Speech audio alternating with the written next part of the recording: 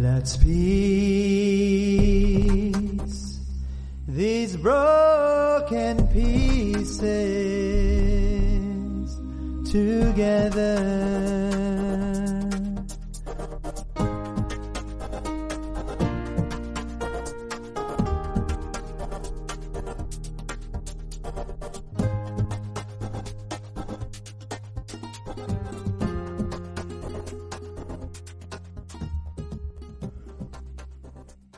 All right, guys, Phumblepodcast, episode 18. I got a friend here from my teenage years in Maryland, D.C. area. The last time I saw this person must have been in 2003.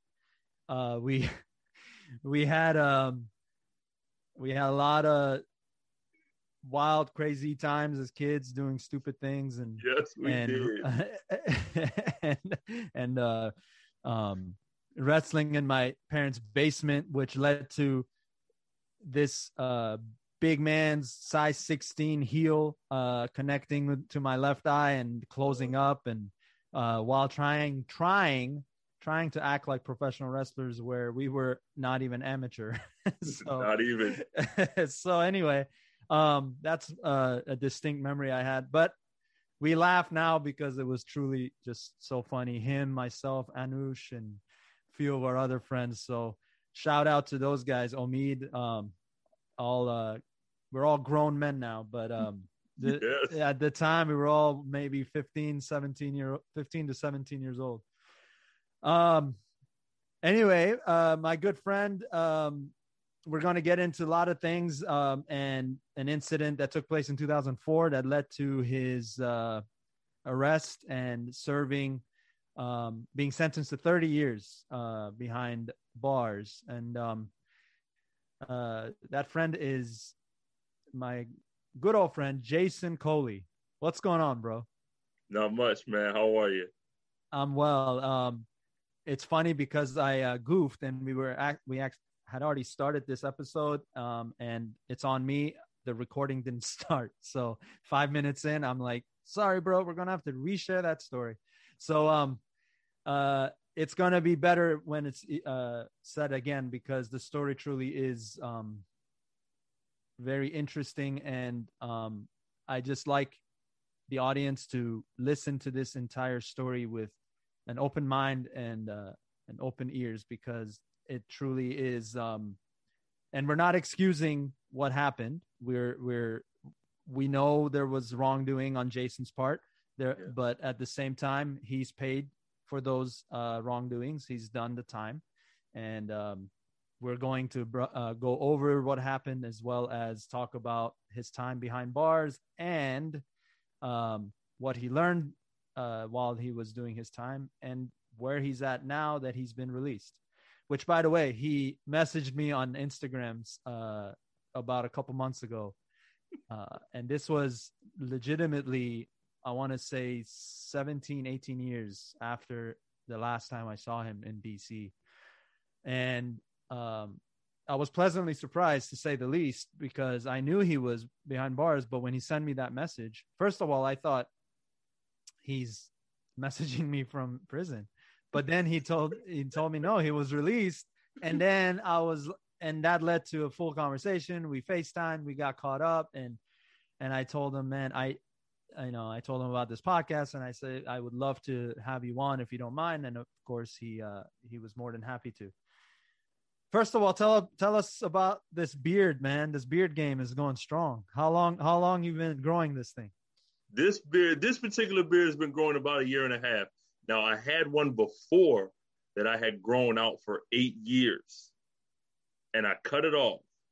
And I cut it off because I was going up for parole, and I didn't want to walk in there looking like a terrorist. So hold on. I cut it off. How long did that beard get to in 8 years? You didn't touch it at all for 8 years? I didn't touch it at all. And it grew God. all the way down to my waist. It was longer than the hair I have on top of my head. To your waist. Wow. Yes. It was literally down past my belly button. Oh, man. And you're not a short man, so that's a long beard. That's right. Your upper torso is pretty long. It's the size of most of some people's heights. So how tall are you again? You're what? 6'6". 6'6", man. That's crazy. We used to hoop, and I was like not even 5'7" yet. And I was trying to get past this guy, and I was getting swatted at every opportunity. But anyway, I would have done the same thing if the tables were turned. So, man, 8 years. So then you go into parole, and so you shave the whole thing off, or you just make it short? No, I shaved it all the way down, all the way down to a goatee. How did that feel? Like, did you feel naked? I felt very, very naked. It just felt totally different. Oh my God. Yeah. I feel like the wind even hitting your face will feel different at that point. Yo, listen, I had not felt the wind actually on my skin for almost 7 years on any of my chin. So yeah, it felt very, very different. Yeah. That's gotta be. Wow. So then this one, the new rendition of the beard is about a year, you said? Year and a half? About a year and a half. Wow. All right. Man. And I like how you've rolled. Yeah, braided it up. Yeah, I like it, man. That's cool. You got to keep it out of the food and whatnot. That would definitely not look good at all on me, but you can rock it just fine. Man, you recall Anush growing the beard back in the day? He used to grow it. A little bit, yes. He grew that thing out, man, over the years. He did the same. And his did look like a terrorist. Oh, wow. But anyway, I'm just messing. Anush, we love you, man. All right. So let's get into the unfortunate incidents of 2004. And this is, again, after I had left Maryland. I got shipped west. I was living in California, where I'm at now. So you've told me this story, but if you don't mind, go ahead and share it again for the audience. What went down? What led to the incident? Absolutely. So my niece, a little bit over 4 years old, was molested by a man my sister had been living with another friend of both of theirs. So she called the police, was going to let them do their investigating and all that. And but she had some belongings at this second friend's house or apartment that she wanted to get. So we called him. Well, she called him and made sure that, the guy who molested her daughter wouldn't be there, so it would be okay for us to come pick up her stuff and get out of there and, not be in anybody's way. Yeah. So we're over there. We've got most of it. So we got our TV, a table, a glass table. We got the frame for the glass table, but not the glass itself. And there was one other thing that we had to pick up: the glass, and I can't forget what the last thing was, but that was all that was left. So we were going in there to pick that stuff up. Actually, my brother was there too. So when we go in there to get the glass table, the guy comes walking out the back bedroom, like he's been there the whole time. And man, I know in the back of my mind, I'm like, let it go. But seeing him, no, man, I lost my mind. I started beating. I jumped smooth on him, punched him right in his face, jumped on top of him, was beating him down. And, so his friend, of course, tried to help him out, pulled his gun out, shot me in my right flank. I got real lucky because it was a through and through, went straight through. Didn't hit any vital organs, didn't hit any bones, went straight through. But I actually got lucky on 2 accounts because the gun jammed up the first time he shot it. Yeah. So when he shot me, I jumped off the guy and went for the gun, of course, because I don't want to get shot again. I don't know. As of right now, I don't know that it's jammed. I'm thinking he can shoot me again if he wants to. Right. So as we're tussling, I see him kind of fiddling with the gun a little bit. That's when I noticed that it was jammed. So now I'm really trying to get it from him because I really don't want him to use it again. But he gets it unjammed. So now we're it's waving around a little bit. And the other guy, the molester, he's starting to get up. So he pulls the trigger.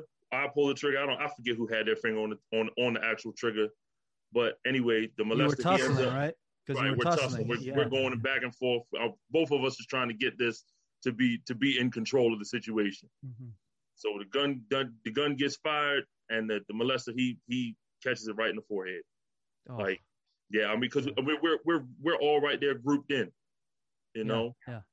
Yeah. So he basically dies instantly. Yeah.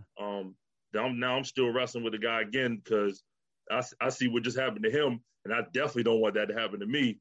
Right. So I finally get it from him, and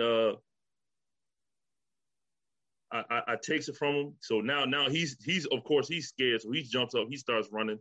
Yeah. So I pointed at him, pull the trigger, goes off one more time. I barely miss him, but he gets away. He runs out the door. So after that, me and my sister and my brother, we jump in the little U-Haul truck that we had rented, and we go on to the hospital. You know, yeah. So before all of this incident occurred, this molester, when he committed his crime initially to your niece, did cops get involved then before this even went down? Like, did anybody think to let authorities know about what had happened? Like I said, all I know is that my sister, she told me that I can't remember specifically which one, she either had she either had contacted the police or was about to, one of the other. So I see. So like I said, we were going to let the proper channels be brought to bear on the situation. But seeing him and letting it out of sight, out of mind, right there in front of me, it's kind of a different thing. Yeah. I see. No, man, it took over you, and what happened unfortunately happened. But so you go to the hospital, you get stitched up, and then did the police come? So how did everything lead to your arrest? Okay, so of course, the friend whose gun it was, he has to get medical help also. So we end up going into a hospital in DC. I think he ended up going to a hospital in Maryland. Okay. Anyway, in the middle of the night, I went to because they did the surgery or whatever, so I'm laying in the hospital bed. I wanted to get up to go use the bathroom, and I'm handcuffed to the bed. You didn't even know? Didn't even know. Oh, wow. Yeah. Okay. So that's when I kind of figured, okay, I'm under arrest, but I still need to use the bathroom. So the cop had to come in, take me to the bathroom to use the bathroom, and then handcuff me back to the bed. Right. So okay. Yeah. So I get taken to the city jail. Now the DC city jail, they run their medical a little bit better than the Maryland County jail, the PG County jail. See, in the DC, they're every shift they call you down. If you have an injury like that, they call you down. They redress it, make sure it's not getting infected and stuff like that. Mm-hmm. There was even the day they actually came and extradited me out to Maryland is the day that the DC jail would have taken my stitches out. Going to the Prince George's County Correctional Center, they didn't do any of that. I still have the stitches in my side right now. Did you mention it? Absolutely. I showed them, the everything. Yeah. That's like, okay, we'll just, write a sick call slip to medical and they'll handle it. Medical didn't see me for like almost a month. Oh my God. Yeah. So when they saw you, what happened? It was already too late? Yeah, it was already too late. Skin had already grown over it. Oh my goodness, man. And you still have them, right? Yeah, I still have them in my side right now. Wow. And the medicine luckily helped with the infections and stuff like that. Yeah. Man, so all right, so then you have your trial, right? And then you got convicted for 3 felonies, right? Yes, 3 different felonies. Yeah. I was initially indicted for first-degree murder, first-degree assault, and use of a handgun and commission of a felony, and also actually conspiracy to commit murder.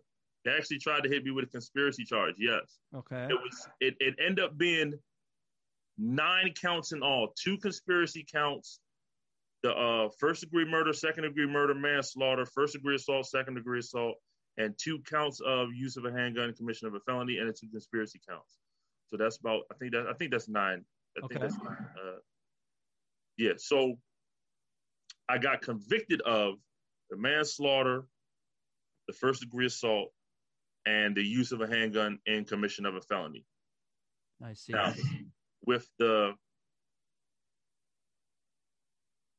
manslaughter, it only carries a max of 10 years. So when I was convicted, when I went to sentencing, he gave me the whole 10 years on the manslaughter. Now, first-degree assault, ironically enough, carries 25 years. Yeah, that doesn't make sense. I don't understand that. Like, manslaughter is killing, right? So right. it's like, how does that have less time on it than first-degree assault? Because first-degree assault is with intent.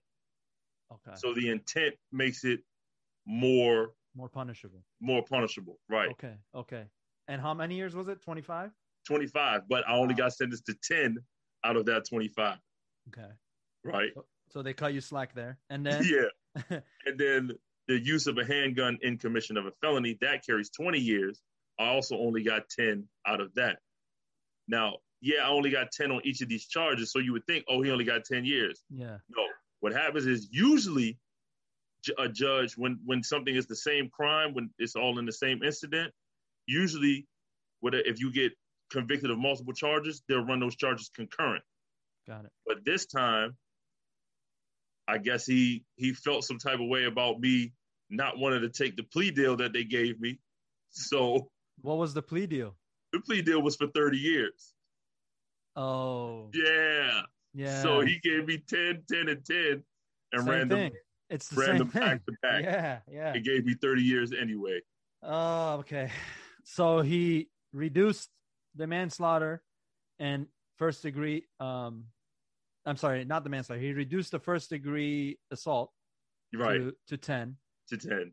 And the weapon commission of weapon. Use of a handgun and commission use of a handgun. Yeah, my bad. I don't know these terms. But and so it reduced them to 10 all. So basically 10 years, 10 years, 10 years. So 30 years total you got sentenced to. Yes. And how long did the trial take all in all? The trial itself, the actual trial itself only lasted for about 2 or 3 days. Wow. So they heard all sides in 2 or 3 days. And 2 or 3 days is all it took. And how long were you in jail until the trial? I sat in the county jail for about, I want to say 6 to 8 months. Okay. Before I actually went to trial. Then I had to wait like another 3 months, 2 or 3 months to actually get sentenced. I see. So a year, basically. Yeah, basically, yeah.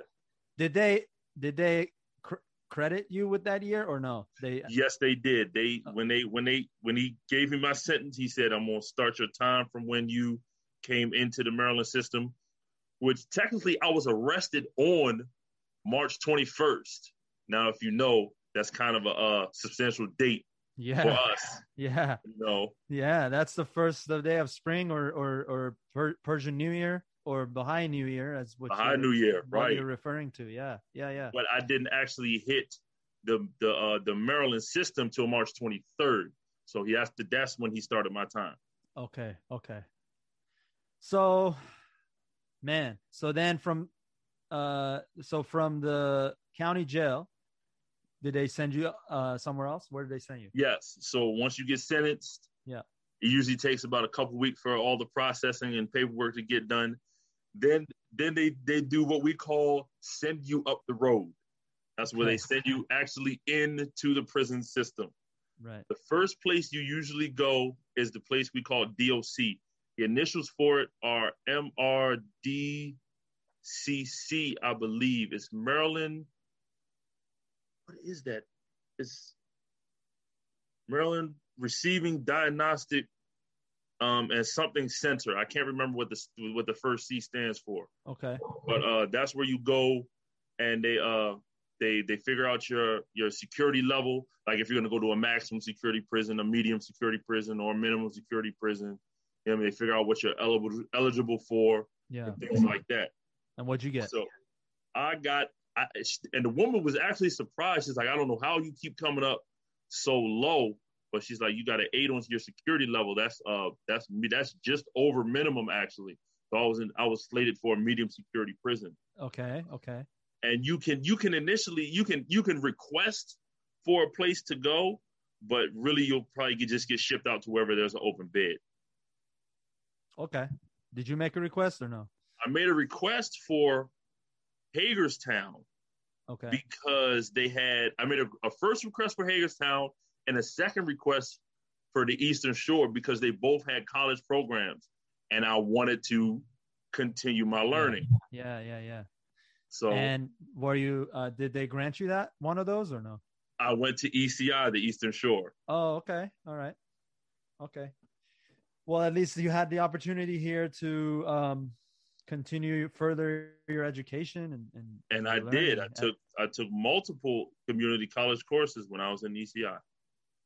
Excellent. Okay, well, so let's get into now how many years would it have been total that you served?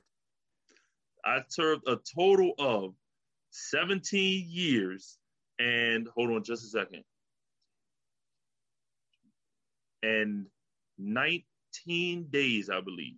17 years and 9. So just over 17 years. Just over 17 years, yes. Okay. All right. So now let's talk about those 17 years and 19 days. You spend the entire time at the Eastern Shore? Almost the entire time. I spent that first year in county. I spent about 2 weeks in the diagnostic center. Mm-hmm. And I spent 13 years in the ECI Institute. Okay. Now around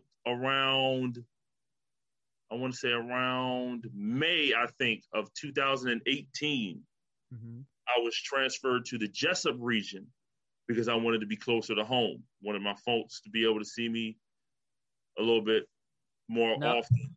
Okay, more often, I see. Yeah, so they weren't able to see you as much.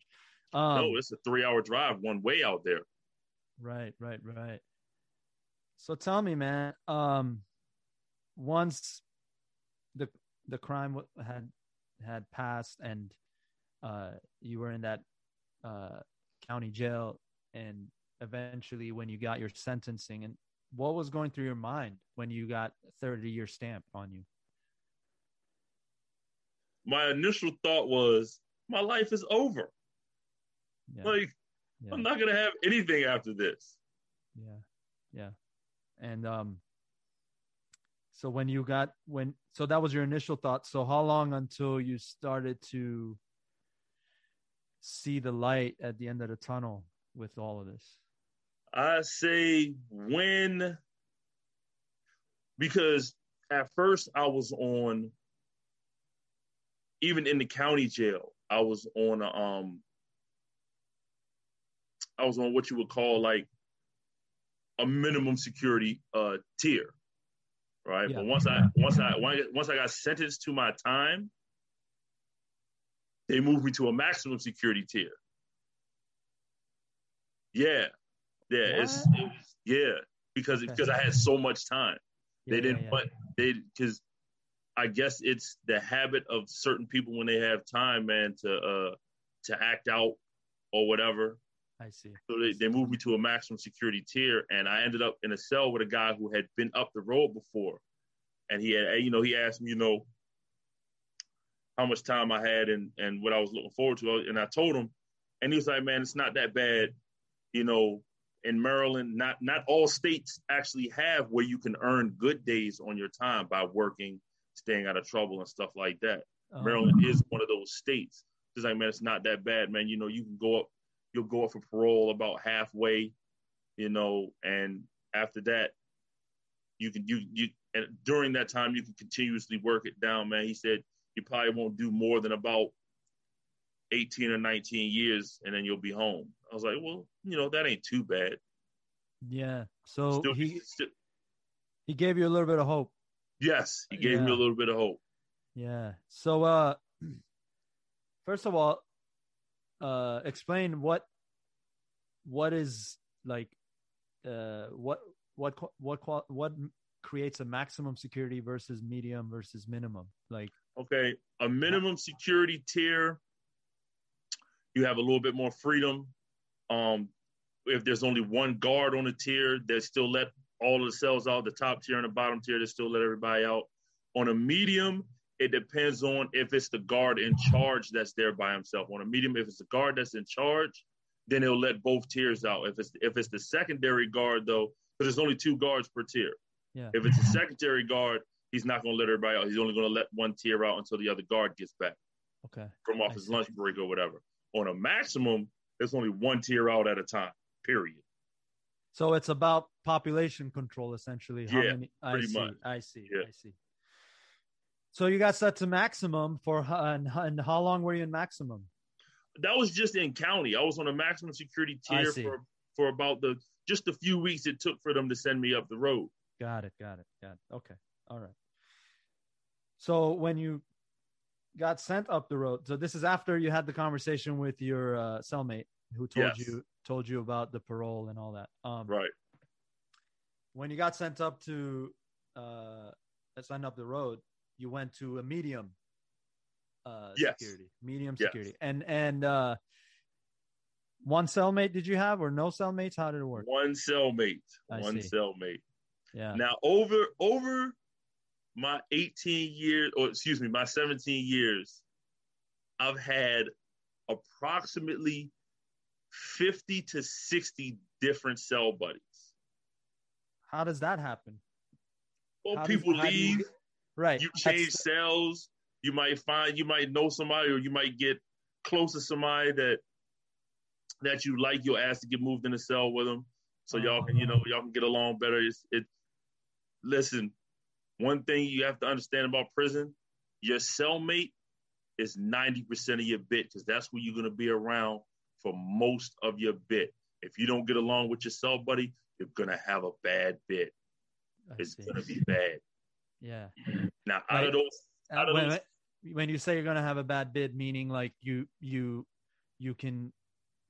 more prone to getting in trouble or depending on how bad your cell buddy is, yes. Because what you have to remember is majority of the day you are locked in that cell with that person. Man. And if neither one of you have jobs, that's even more time you're in the cell together.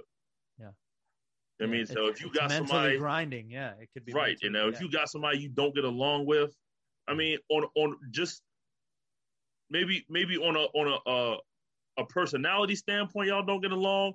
Yeah. Y'all can deal with that. Y'all can give each other time in the cell and stuff. Stay away from each other as much as possible. Yeah. But if you got somebody in your cell that steals from you or lies to you all the time or just generally disrespects you, you got to either try and get out, or you probably going to end up fighting them and going to lockup.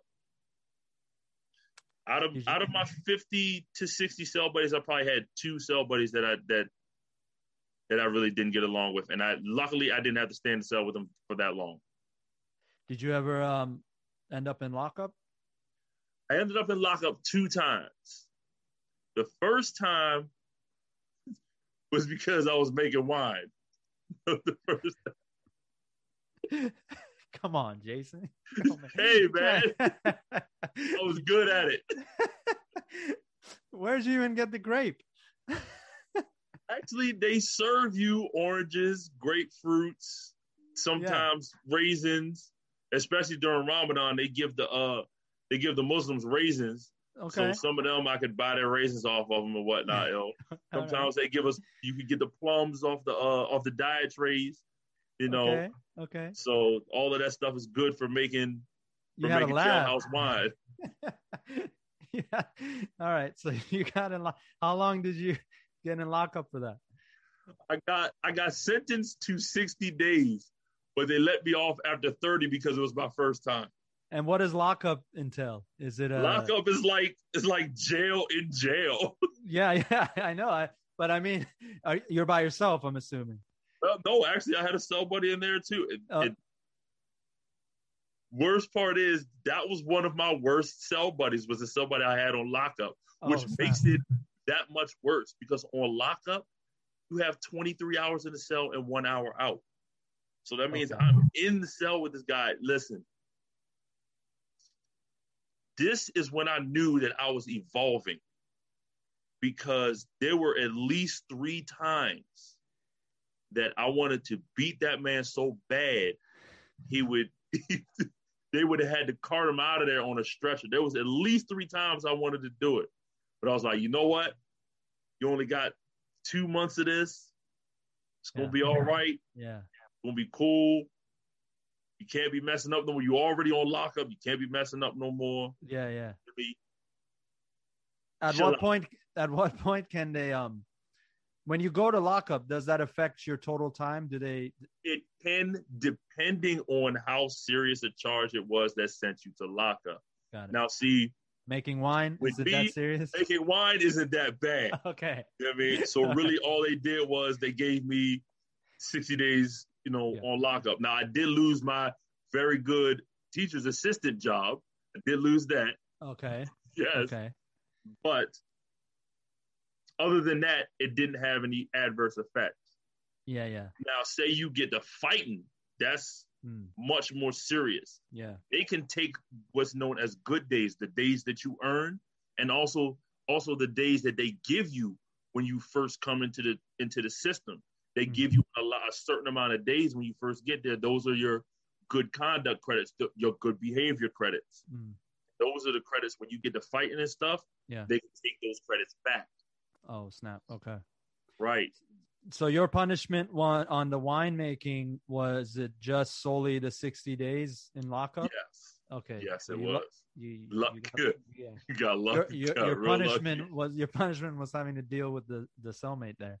Yeah. But you grew in that process, you said. Yes. So you learned more patience and you understood the bigger picture. What happened the second time you got into lockup? Okay, the second time I got stabbed on the walk back from breakfast and had to defend myself. Wait, okay, so what led to that even? Okay, at this time, this was closer towards the end. At this time, I was a clerk in the MCE office for the shop 106. That's the shop down ECI. MCE is Maryland Correctional Enterprises. Okay. That's actually one of the best jobs you can have in prison, for real. It's one of the best paying, and you get 10 days a month. So, yeah. Wow, okay. And I was a clerk, too. Yeah. So, that ended up, like, I had to oversee jobs. I was the payroll clerk, so I had to make sure everybody got their money on time. Mm-hmm. I mean, and got the money they were supposed to get. I had to oversee all the jobs in the sand pit and all the jobs in the upholstery. I had to make sure those jobs. I had to make sure materials was running right for those jobs. I had to make sure the orders was right, coloring and fabric patterns and all of that stuff. So it was like having a regular job, for real. Right. So you're a clerk at this time. What year is this? This is between 2013 and 2018. When you were a clerk. Got it. Yes. And the stabbing is about when? It's about end of 2017, I believe. Maybe early 18. Okay. No, end of 2017. All right. So what happened was, one of the guys in the upholstery department lost his job for some things that happened back on the tier. Okay. Right? So when he beat the ticket, he wrote to the plant manager and he told him, I'm trying. I beat my ticket. I was falsely accused or whatever. I'm trying to come back and get my job back. Oh, okay. So I'm the one that walked the letter into the plant manager. Yeah. So I said, man, this guy, he needs his job back. He beat his ticket. He wasn't supposed to lose his job. Et cetera, et cetera. So the plant manager was like, now I'm not bringing a guy back that just stands around all day anyway. Right. So it's not my decision for him not to come back to work. Right. But he thinks somehow I'm stopping him from coming back to work. So he puts out a little hit on me or whatever, and it comes to nothing because the two guys that attempted to hit me, Yeah. ended up not only getting beat down by me and my homeboy. Okay. They ended up with an extra year added to each one of their sentences because they initiated it. Yeah. And all that happened to me was I was gone from the tier for a couple of weeks. Got all my property back, went back to work and everything. And what happened to the dude who put the hit out on you? He ended up getting hired back after I was on lockup. So it actually made it look like I did what he accused me of doing, even though it's not the case. So now, so how were you guys like near around each other after that? After I mean, I let bygones be bygones. He was mistaken about something. He did what he thought he had to do. I'll let that stuff go. I'm past that. How is the idea of pride and ego carried within the yard? Like, I'm talking about this instant because this makes me think about that, because it seems like you let go. You said, okay, it was a misunderstanding, and yeah, even though you put out a hit, I'm gonna let it go. But is that the case for most of the inmates, or? It depends on your situation, your time, and your mindset. Yeah. See, at this point, I have 15, 16 years in. I'm coming up for parole soon. Yeah. If I do to you what you tried to have somebody do to me, it's going to ruin all of that. Yeah. I see. But when you're in the beginning of your term, you're probably not. You might not think that straight. Hold on, this guy just disrespected me. Right. I just got here. You know what? I need to prove to these dudes that I'm not to be messed with, and all of that. Especially because you're going to be there for years. Right. So yeah, I got you. So it's not that easy to. Plus, when the guy stabbed me, people understood that I'm not big for nothing. Some people might think that you're big for nothing. They understood. They found out real quick that I wasn't big for nothing. Yeah. So, but you're coming at it from, I'm not going to mess with anyone unless I get messed with. That was your right. motto, especially towards closer to you getting your parole. Exactly. Yeah, I got you. Was there any other inmates in the yard that were taller than you? There was no. I was the tallest inmate, but there was a officer that was 6'9", I believe. He was the tallest person. Yes, he was the tallest person on the compound. Damn, that's crazy. That 6'9" is. I mean, you're damn near 7 feet tall now. Okay, so your punishment for the second lockup was 2 weeks. You said 2 weeks because I didn't initiate. Yeah. I also didn't have a weapon on me. Right. Thank goodness, because it was one of the few times that I actually didn't have a knife on me. Well, that's good. Yeah. But hold on, they didn't connect though, right? On the stabbing? They did. I have a mark on my back from when he first hit me, and the second guy, he tried to hit me in the mouth, but all he did, he nicked my chin a little bit. You can't see it now because of the beard. There might not even be a mark there. I'm not even sure. I see. But yeah. Okay. And they took care of it, and medical and stuff was good? I mean, really all I needed was like a Band-Aid. It wasn't like they did anything serious. Okay. So, So these were the not so fun times. Not so fun times. Obviously, it's not fun to be being in prison, I'm sure. But there must be, when you have to spend 17 years behind bars, your perspective has to change, right? It has to. And tell me about your mindset from year one up until year 16, 17, and where like, I guess what do they call it? The peaks and valleys of your like behavior and your perspective and how you viewed things when from the beginning. And how old were you, by the way, when you got locked up initially? I was locked up at 21 years old. 21 years old. Released at 38. Yeah. Yeah. What month did you get released, by the way? I got released in April, this past April. April, man. So almost, yeah, that is just over 17 just years. over 17 years. Right, yes. right. So, yeah. So tell me like how your mind grew and matured over the time there behind bars.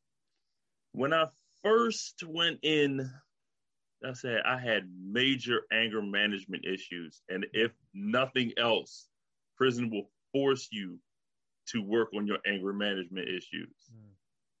Now, also, it solidified my work ethic. I had a pretty good work ethic before I got locked up.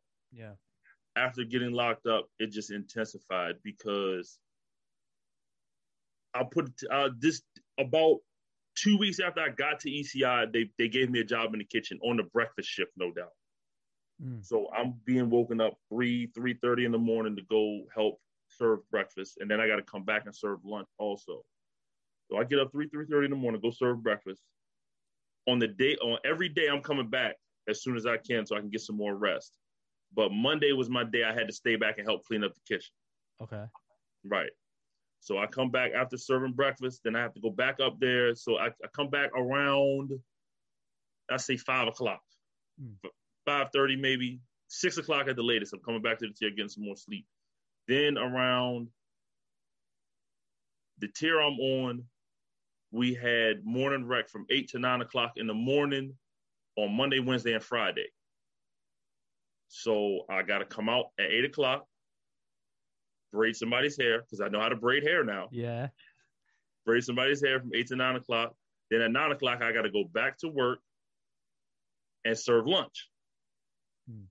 Then 12:30, I come back to the tier, take my shower, braid somebody else's hair till 3 o'clock lock in. Yeah. Right. Okay. We locked in from 3 o'clock to about 6:30. During that time, we get dinner also. Okay. So 6:30, we come out. I'm out there. Guess what? Braiding somebody's hair all the way till we lock in. You had a program, man. Yeah. 11 o'clock. Yeah. So I'm telling you, I'm shaking and moving, man. Hair braiding paid for my Game Boy, my first TV, my PlayStation 2, and my Xbox, and almost every game I had for each system. Damn, man. Yes. Well, you applied what you were good at and you made it a business. You had your own business. That's cool, absolutely, man. That's good. You made the most of that. That's great. PS2, man. I miss PS2. Some dope ass games on PS2. Yes. So how many years did you spend doing that? Okay, I only had to do that for, I say about 5 or 6 months because I got into the college program. So I wasn't working in the kitchen anymore. And I'm telling you, those days working in the kitchen and hair braiding all day, that was tiring. Yeah, like you got to understand, I'm working on like 5 hours of sleep every day, sometimes less than that. Yeah. So 7 months of that, and then and well, you pay your dues, right? That's how you did it. Pay your dues, yeah. So you did that, then you signed up for college classes. Signed up for college. Now college is once a week. You know what I mean? For like an hour a night. Oh man. Yeah. So what are you doing on the other times? So now, you know what I mean? I'm even better at braiding hair. So I'm getting more people done a day. Yeah. You know, and I'm starting to take days off and stuff like that. Yeah. You know, so I mean, I get to have my little I play dominoes, play cards, maybe watch a little TV or whatnot. So, you know, it's doing good. And then I had met a guy, Christopher, and we ended up becoming close because of our love for Star Wars. Okay. And the librarian started getting more and more Star Wars novels in. And we would both read them. And like, I'm telling you, I would find a few, he would find a few. I'm like, yo, you got to read this one. He'd be like, yo, you got to read this one. Like, yeah. So you bonded over that. Yeah. We really did. We end up becoming cell buddies for a long time. We end up becoming cell buddies for about 5 years. Okay. Because, let me see, 2005, because he got out in like 2011. So from like 2006 to like 2011, we were basically cell buddies. We were cell buddies for about 5 years. Yeah. Man, well, he's, as you said, he was released in 11. Well, yeah, he got his sentence overturned. I'm pretty sure he moved out to Nevada. So he's the only person that I have not been able to catch up with. You're kidding me.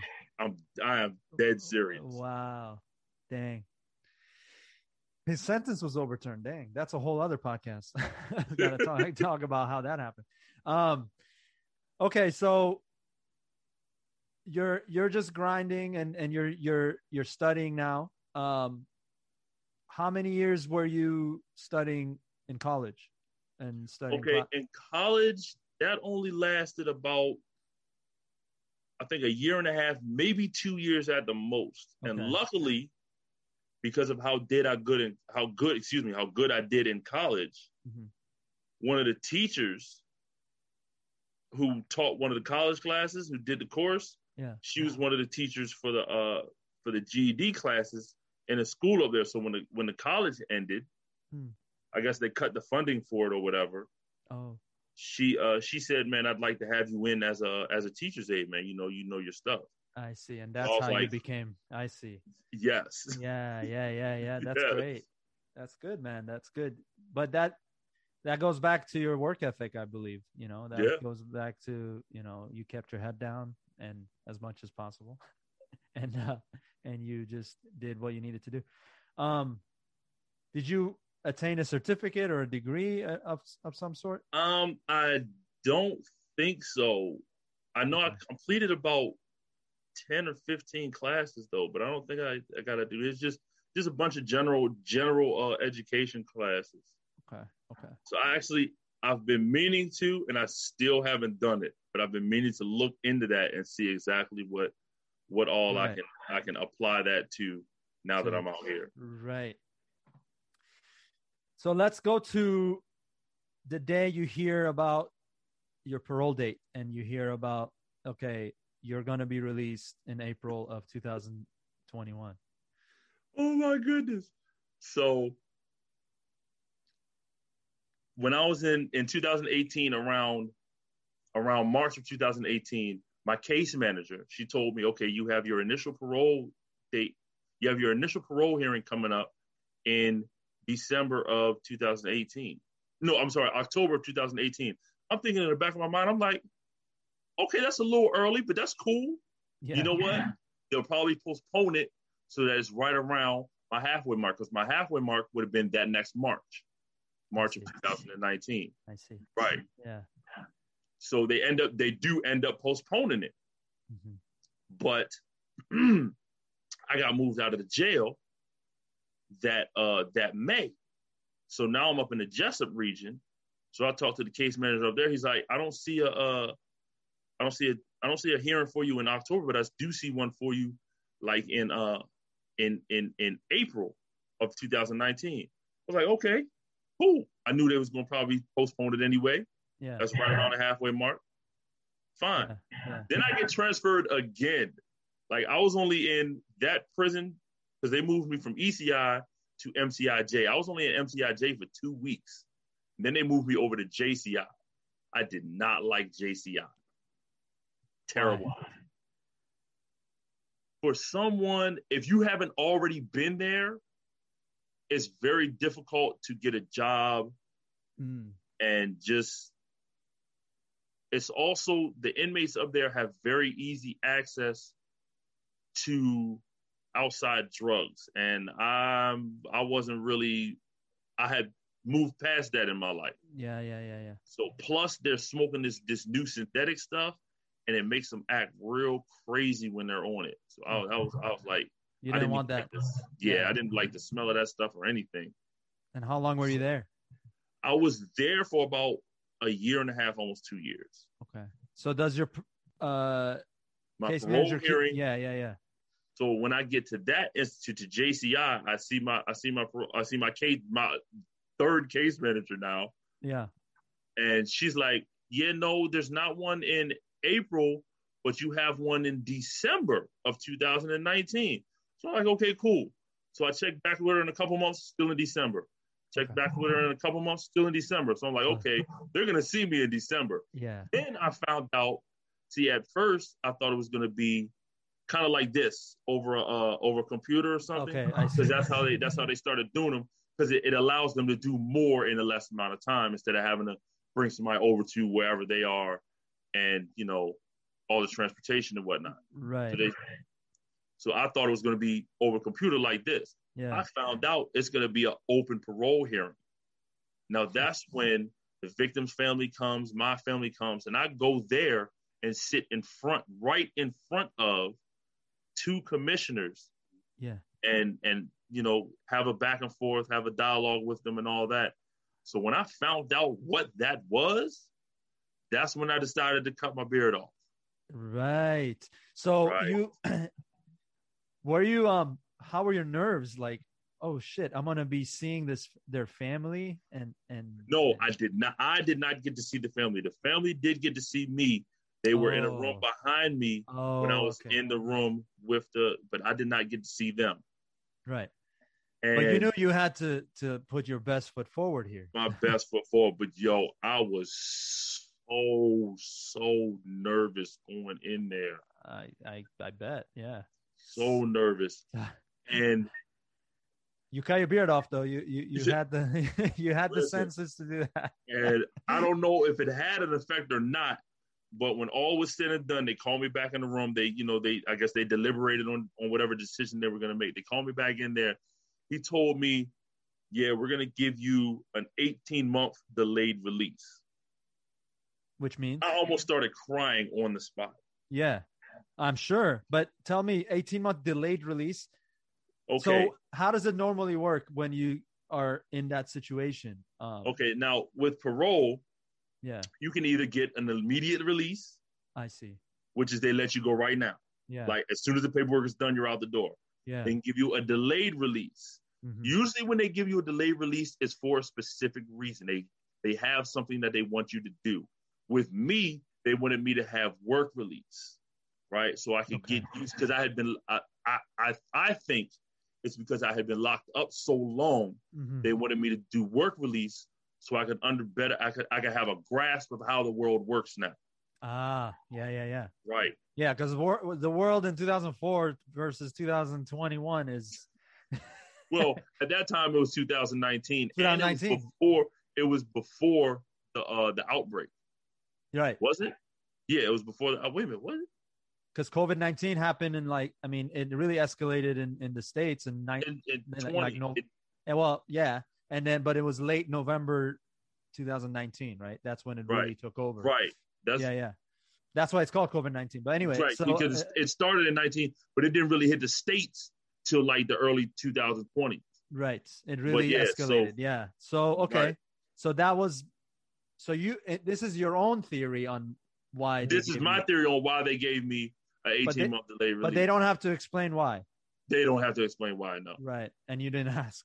Because I definitely did. That's politics, right? You're letting me go? Yeah. Cool. I'm not going to question that. So 18-month delayed release. So at this point, this is December of 19. December of 2019. Right. And so 18 months later would make April of 2021. And that luckily didn't change for anything. So no, they gave me one stipulation.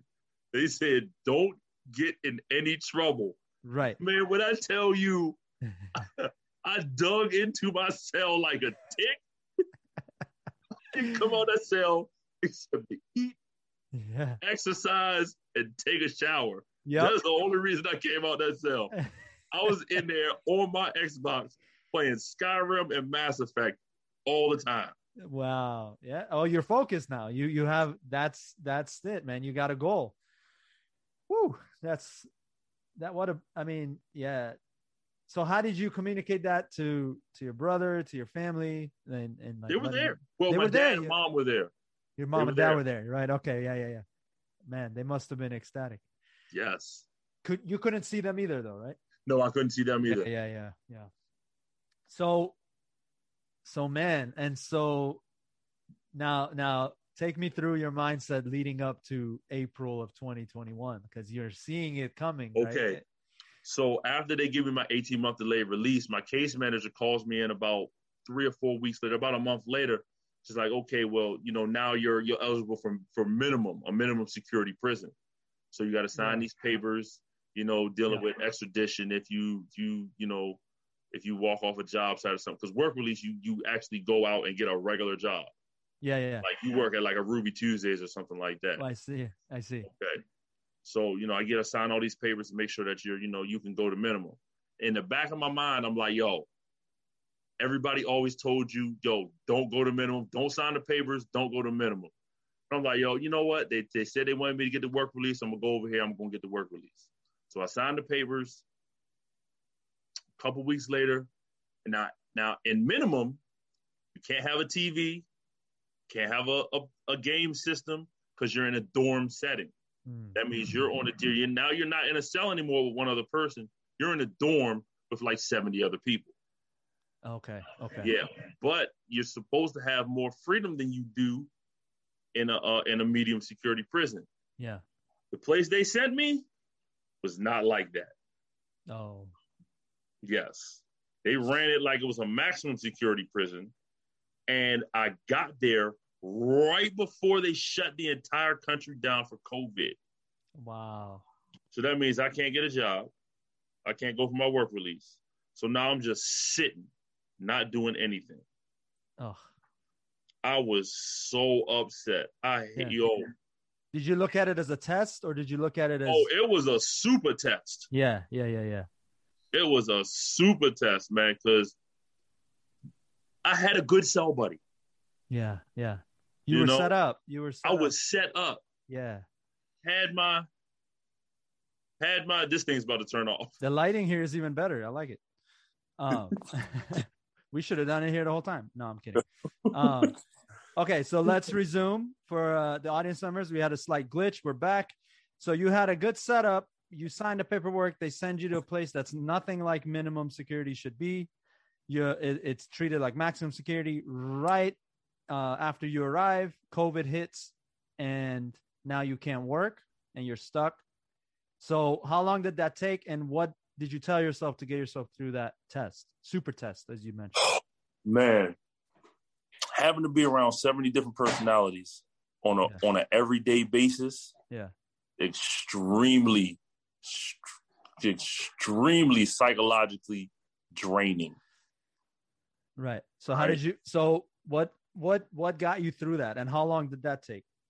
Well, I was there for over a year, for about 13 months, from February to April, so about 14 months. I was there in the middle of it. February of 20 till April of 2021. 21, yes. Right. So the rest of your time spent was there. Yes. Yeah. Okay, so tell me, so you got yourself through that because you were telling me you were playing games the entire. Yeah, listen, I found some Scrabble with some guys that played Scrabble. Yeah. I played Scrabble every day. Other than that, I was still doing my braiding hair, so I did that. Yeah. Okay, made a little pocket change. Again, you made the best of it, and that's huge. That's huge. And one thing I'm learning from your journey here is your patience must be immense. Like the amount of patience you have to have, right? I mean, first world problem, all of that stuff is we're good, right? I can feel it just from you sharing. Okay, so April, what's the date on the release exactly? April 20. I was released on April 14th. April 14th. And this is funny. Yes, this is funny because at first, oh no. Okay, so with that, what happened was I didn't have a Maryland address. So I had to get a interstate compact with Washington, D.C. to come to Washington, D.C. for my parole. Oh, now, okay. My dad, through the investigator for parole, the guy come by, make sure the house is livable, make sure I can stay here, make sure there's nobody here with felonies and stuff like that. Mm-hmm. So he tells my dad, yeah, I'm slated to be released on April 28th. So we're all of us are working on the mindset that I'm leaving. I'm coming home on the 28th. Even in there, I'm lining my days up. Right. Like I was going to shut my hair shop down on April 20th. Because there was no point in having it open any longer than that. Yeah. Like if I do anybody here, they're not going to be able to pay me because I'm not going to be here. Right. Stuff like that. Right. There was only 2 people whose hair I was going to do after the 20th because they had already paid me and they wanted to get their hair done right before I left so they could have it as fresh as they could for as long as they could. Got it. Okay. Because when I tell you, listen, I was one of the best guys that could braid hair in the prisons, man. I believe it. So hold on. So what happens with April 14th then? Check this out. So on April 13th, on April 12th, my case manager calls me down. Yeah, it's time for you to sign your release paperwork and stuff. You're going home on the 14th. I thought I was going home on the 28th. Yeah. No, you're going home on the 14th. So I go back to the tier. I'm like, yo, such and such, take your hair out and wash it. Yo, such and such, take your hair out and wash it. Yeah. Yo, listen, Taji, when you go to work tonight, make sure you let such and such and such and such over in building 4 know they got to meet me in the yard tomorrow morning. They got to get their hair done. Right. Make sure they have it washed and out and ready to go. Like, yo, I had to when I tell you I had about 15 dudes' hair to do within a 2-day span and got it all done. I'm not playing. Now, my whole thing with that is you're getting basically a 2-week break from, right? You're getting a 2-week break, but what's running through your mind is, oh man, I got these things to do still and I got to get them done. You're almost not even excited about those 2 weeks because you got so much more work you got to jam pack in these next 2 days. At what point are you saying, holy shit, I'm about to be out of here?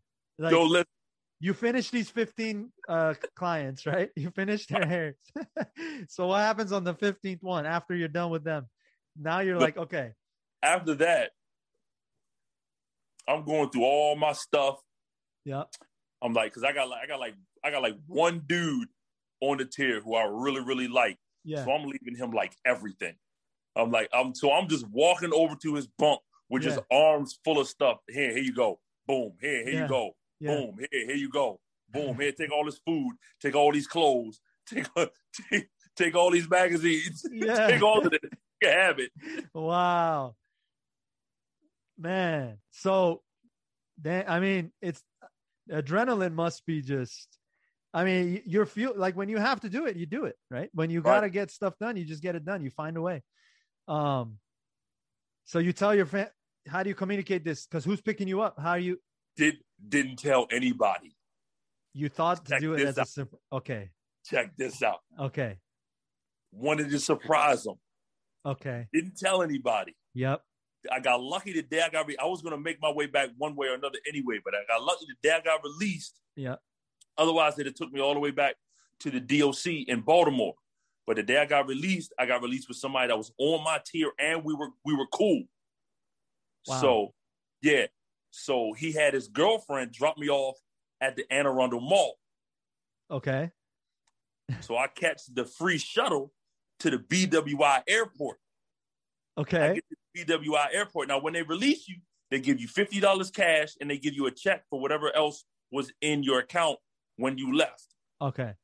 So I take the $50 cash. When I hit the BWI airport, I buy me a train ticket down to D.C. Yeah. I catch the MARC train all the way down to Union Station. Yeah. I hit Union Station. I get on the subway and take it up to Silver Spring Station. Okay. I get to Silver Spring Station. I hop on the bus. The same S2 is still running from 17 years ago. Stops right in front of my house. Oh my God. I get off the bus. I kiss the corner of the bricks as I go to climb the steps and come up and knock on the door and surprise my mom. Damn, bro. That got me emotional. That's crazy. That's crazy, man. Your mom sees you. What? I mean, I can only imagine. Then I get her to call my dad and my sister and trick them into coming home like right now. Damn. And surprise them too. Oh my God, dude. I mean, 17 years behind bars. They waited all those years, but those 2 weeks, that was probably like such a great feeling for them. Yes. Oh my God, that's amazing. And how and little bro, where was he at this point? Little bro has some issues that he's dealing with. I have not seen him since I've been home. Okay, yeah. You mentioned that to me offline, and I wish him the best too. Hopefully, he gets his stuff straight too, so you guys can reunite. I mean, I kicked it with you and him all the time, and we had some good times. We played football, yes, all of those times, man. So in a way, though, I feel like we just caught up from the time that from 2003 till now. I feel like I've learned about your life over the past 17 years, right? Or 18 years. And I guess first of all, thank you so much for sharing all of that. I know you didn't have to, and for the fact that you are open enough to on this platform to share all of that. It means a lot. So I greatly appreciate you, and I greatly appreciate the amazing stories you've shared, the good and the bad. I guess let's wrap it up on this. You're 38 now. Yes. You're working your ass off outside of prison. I've seen it because you're always telling me and you're posting about it. Doing my best. That's all you can do, man. That's all you can do. What do you have planned for the immediate future, if anything, other than working the way you have been? And also, what's the best advice you would give to young kids when they were 17 or 20 or 21 right now, and they could use some guidance from someone who's been there, who's seen it, who's survived it, who's come out of it, and who's turned the tide like yourself? What would you say? The best advice I could give those young guys is to really look at who it is they have around them, and if they really want this to be their future. Because what you want your future to be, you should surround yourself by it. Yeah. What you really want your future to be, surround yourself with people that emulate the future that you want to have. Yeah. Stop hanging around them guys that have that are going down to a dead end. Yeah. Yeah. I mean, surround yourself with the people. Just by being around those people that have the future that you would like to have, you're going to start thinking like them. You're going to start acting like them. Just surround. So figure that future out. Figure out right. what that future is for you. People who are listening, who, or if you may even know someone who could use this to help them right their ship. Figure out what you're passionate about, what you love, because that's all it comes down to, is what you love to do. If you could do it for free because you love it. I mean, look, Jason loves braiding hair. I bet he's going to do it outside of prison. Listen, my sister's getting some business cards drawn up already. There you go. Yeah. Yes. Yeah. And there's no business that's not good enough. Every business, if you're passionate about it, you make it a great business. That's what I've learned from my own experience in music. A lot of people said that's not a safe job to follow through. But hey, I am where I am now because of it. Let's just say that, right? Yeah, go ahead. Don't settle on one source of income. Mm-hmm. Mm-hmm. Have also multiple income. That's right. Because you know what can happen. One thing can dry up. And if that's your only thing you have to support yourself, then where are you? Don't settle for one source of income. That's right. You need multiple sources. Doesn't mean you don't follow what you love. It means follow what you love, and the rest of it is because listen, we're young right now, right? 38 is still young. Yes. Absolutely still young. But God forbid, right? Something happens where it gets in the way of you being able to continue to doing one line of your jobs. Right. You're going to want to lean on the others. Anyway, that's a worst case scenario, and hopefully that doesn't happen. But like Jason said, multiple streams of income, set yourself up, and then surround yourself by people you want to be, you admire to be like, or you aspire to be like, sorry. And that's so important. I know you got some inks, and that was a great thing to see. When you told me about that, I could not believe that, my name lives on your body. And not just my name, a few of our mutual friends. When you were behind bars, you got some ink done. You put mine.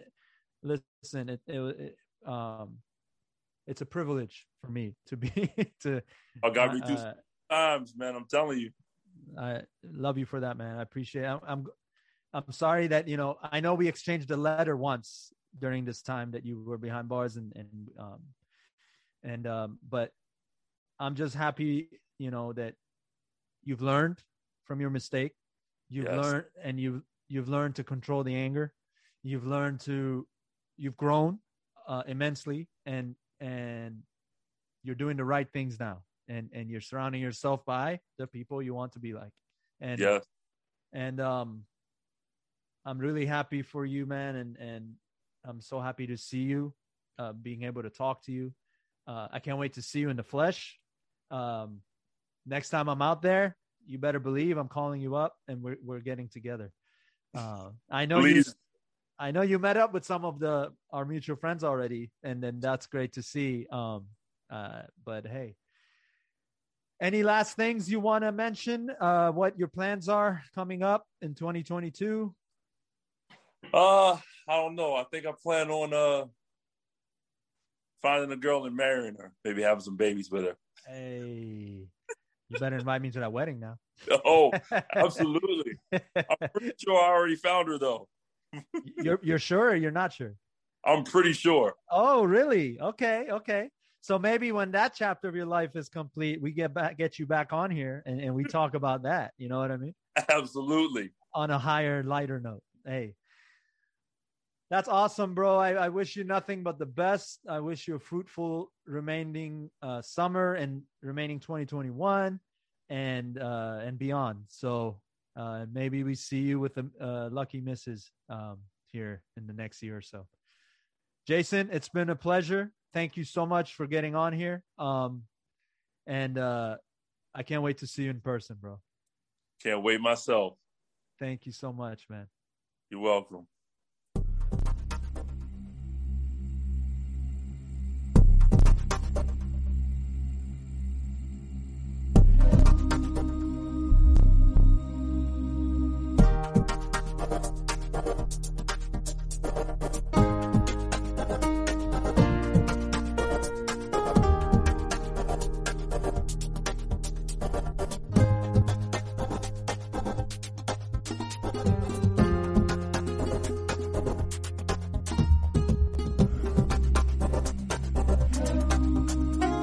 Together we'll purify the mind and have a good time. I'll showcase your